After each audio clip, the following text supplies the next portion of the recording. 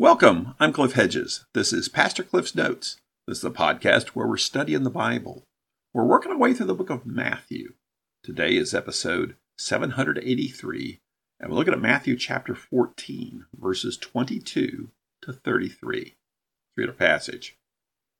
Immediately he made the disciples get into the boat and go ahead of him to the other side, while he dismissed the crowds. After dismissing the crowds, he went up on the mountain by himself to pray. Well into the night he was there alone. Meanwhile, the boat was already some distance from land, battered by the waves because the wind was against them. Jesus came toward them, walking on the sea very early in the morning. When the disciples saw him walking on the sea, they were terrified. "It's a ghost," they said, and they cried out in fear. Immediately Jesus spoke to them. "Have courage, it is I. Don't be afraid." "Lord, if it's you," Peter answered him, "command me to come to you on the water." He said, "Come." And walking out of the boat, Peter started walking on the water and came toward Jesus. But when he saw the strength of the wind, he was afraid, and beginning to sink, he cried out, "Lord, save me." Immediately Jesus reached out his hand, caught hold of him, and said to him, "You have little faith. Why did you doubt?" When they got into the boat, the wind ceased. Then those in the boat worshipped him and said, "Truly, you are the Son of God." This is the gospel according to Matthew. Matthew is writing this gospel, this account of the ministry of Jesus, to convince people that Jesus is the Messiah. Matthew is presenting this teaching, preaching, and healing ministry of Jesus. And we finished the parable discourse. And then Jesus went to Nazareth, his hometown, was rejected by the people there. Then we saw the report about the death of John the Baptist. But the highlight there was the fear of Jesus by Herod Antipas. And then we had the feeding of the 5,000. So this section here is immediately following the feeding of the 5,000. So in chapter 14, verse 22, we read, "Immediately he made the disciples get into the boat and go ahead of him to the other side while he dismissed the crowds." So immediately, there's soon here. As soon as he finishes the feeding of the 5,000, he tells the disciples to leave. And the words here, he made the disciples get into the boat. And this verb only appears 9 times in the New Testament. And is often translated as forced or compelled. So it's not he just sent them to the other side of the lake. He made them go. He forced them to go. He compelled them to go. And I have to say, well, what's the big deal? What's the rush? And Matthew doesn't tell us, so we be careful that we don't get too speculatively here. But Jesus sends the disciples away, then he dismisses the crowd. Now, if we look in the Gospel of John, John 6, 14 and 15, John tells us, after the people saw the miraculous sign that Jesus did, they began to say, "Surely this is the prophet who is to come into the world." Jesus, knowing that they intended to come and make him king by force, withdrew again to a mountain by himself. So John says there's such an uproar over this miraculous feeding of the 5,000. The people want to make him king by force. They want to basically override any objections that Jesus has and name him the king. Now we know that the disciples haven't fully grasped yet, and they won't until after the resurrection, really, what's going on, what's in store here. And one speculation, let me say it is speculation, is that's the reason Jesus sends his disciples away so quickly, so they don't get caught up in this make Jesus king furor and get confused about the nature of the mission. So you guys go ahead, jump in the boat, head to the other side, I'll dismiss the crowd. And so Jesus then dismisses the crowd. Matthew tells us that he sent them to go ahead to the other side. Now, exactly where they're supposed to go, we know they end up in Gennesaret, that we see down in verse 34. And that would be just a mile or two south of Capernaum. So if the Sea of Galilee is a clock, Bethsaida, where they were near for the feeding of the 5,000, is like 1 o'clock on the clock. Capernaum's like 11 o'clock on the clock, and Gennesaret is about 10 o'clock on the clock. So that's where they end up.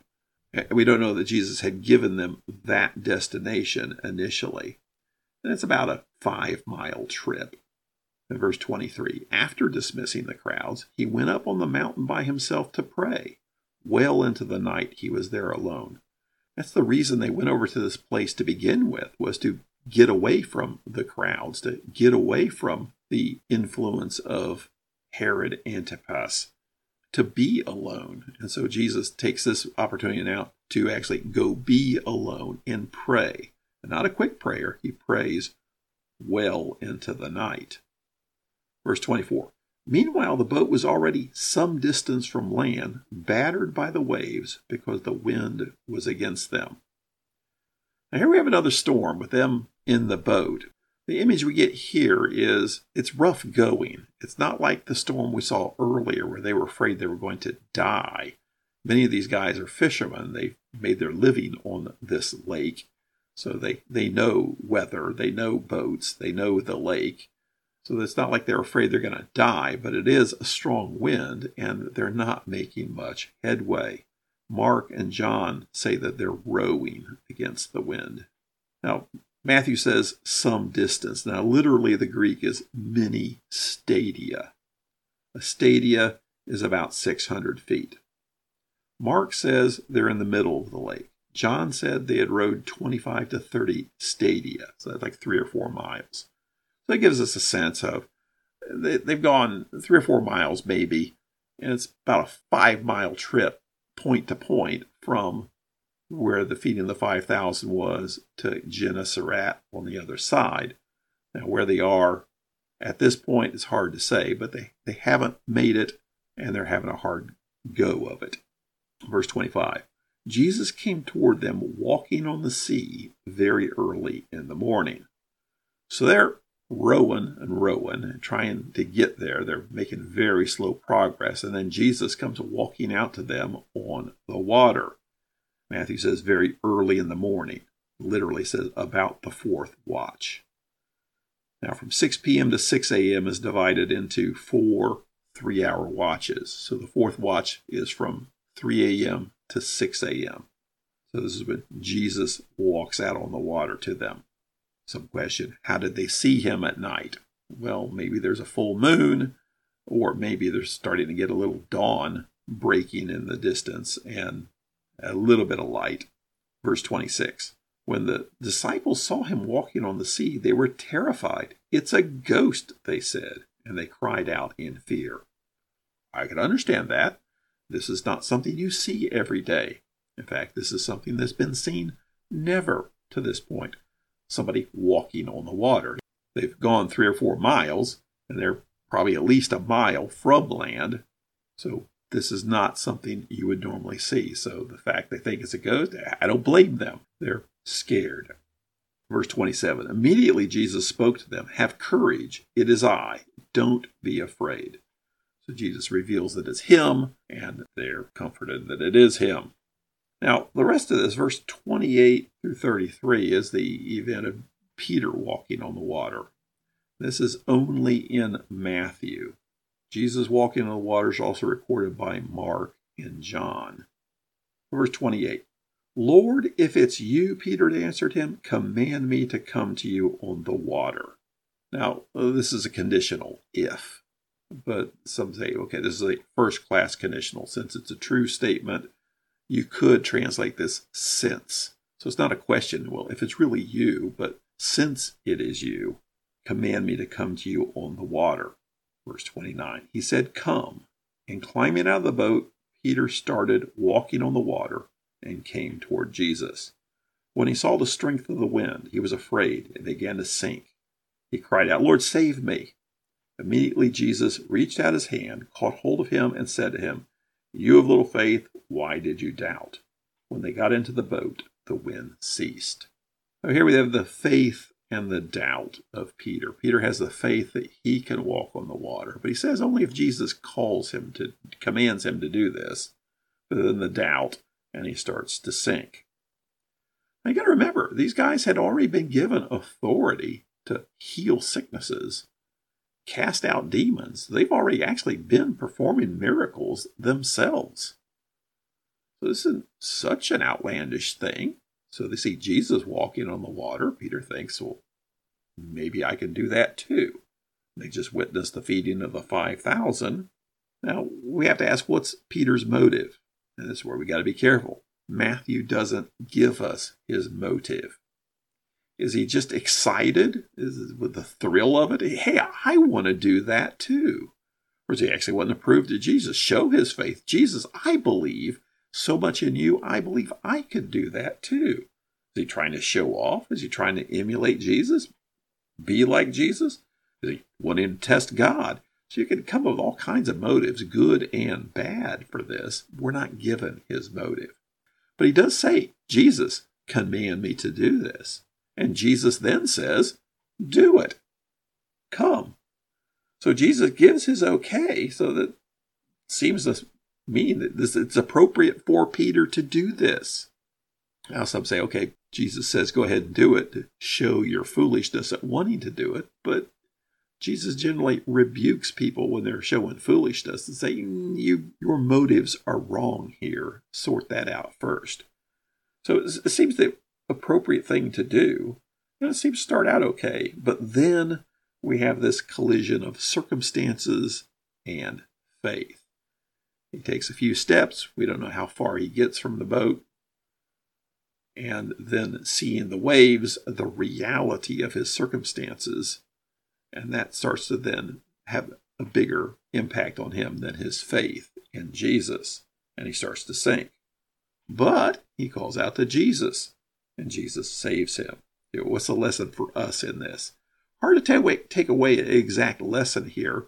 Don't be too foolish and jump out thinking you have the faith to do things that you shouldn't be doing. Well, but Jesus said he could do it. Don't take our eyes off of Jesus when we're doing something hard, because when we do, then the circumstances seem bigger than our faith in God. Only do what Jesus commands us to do. So all these things are true, and that's where we got to be careful trying to boil it down to a single lesson here. But what we see here is faith and doubt. And too often when we allow the circumstances to be the focus of our attention, that does impede our faith, and we do have problems.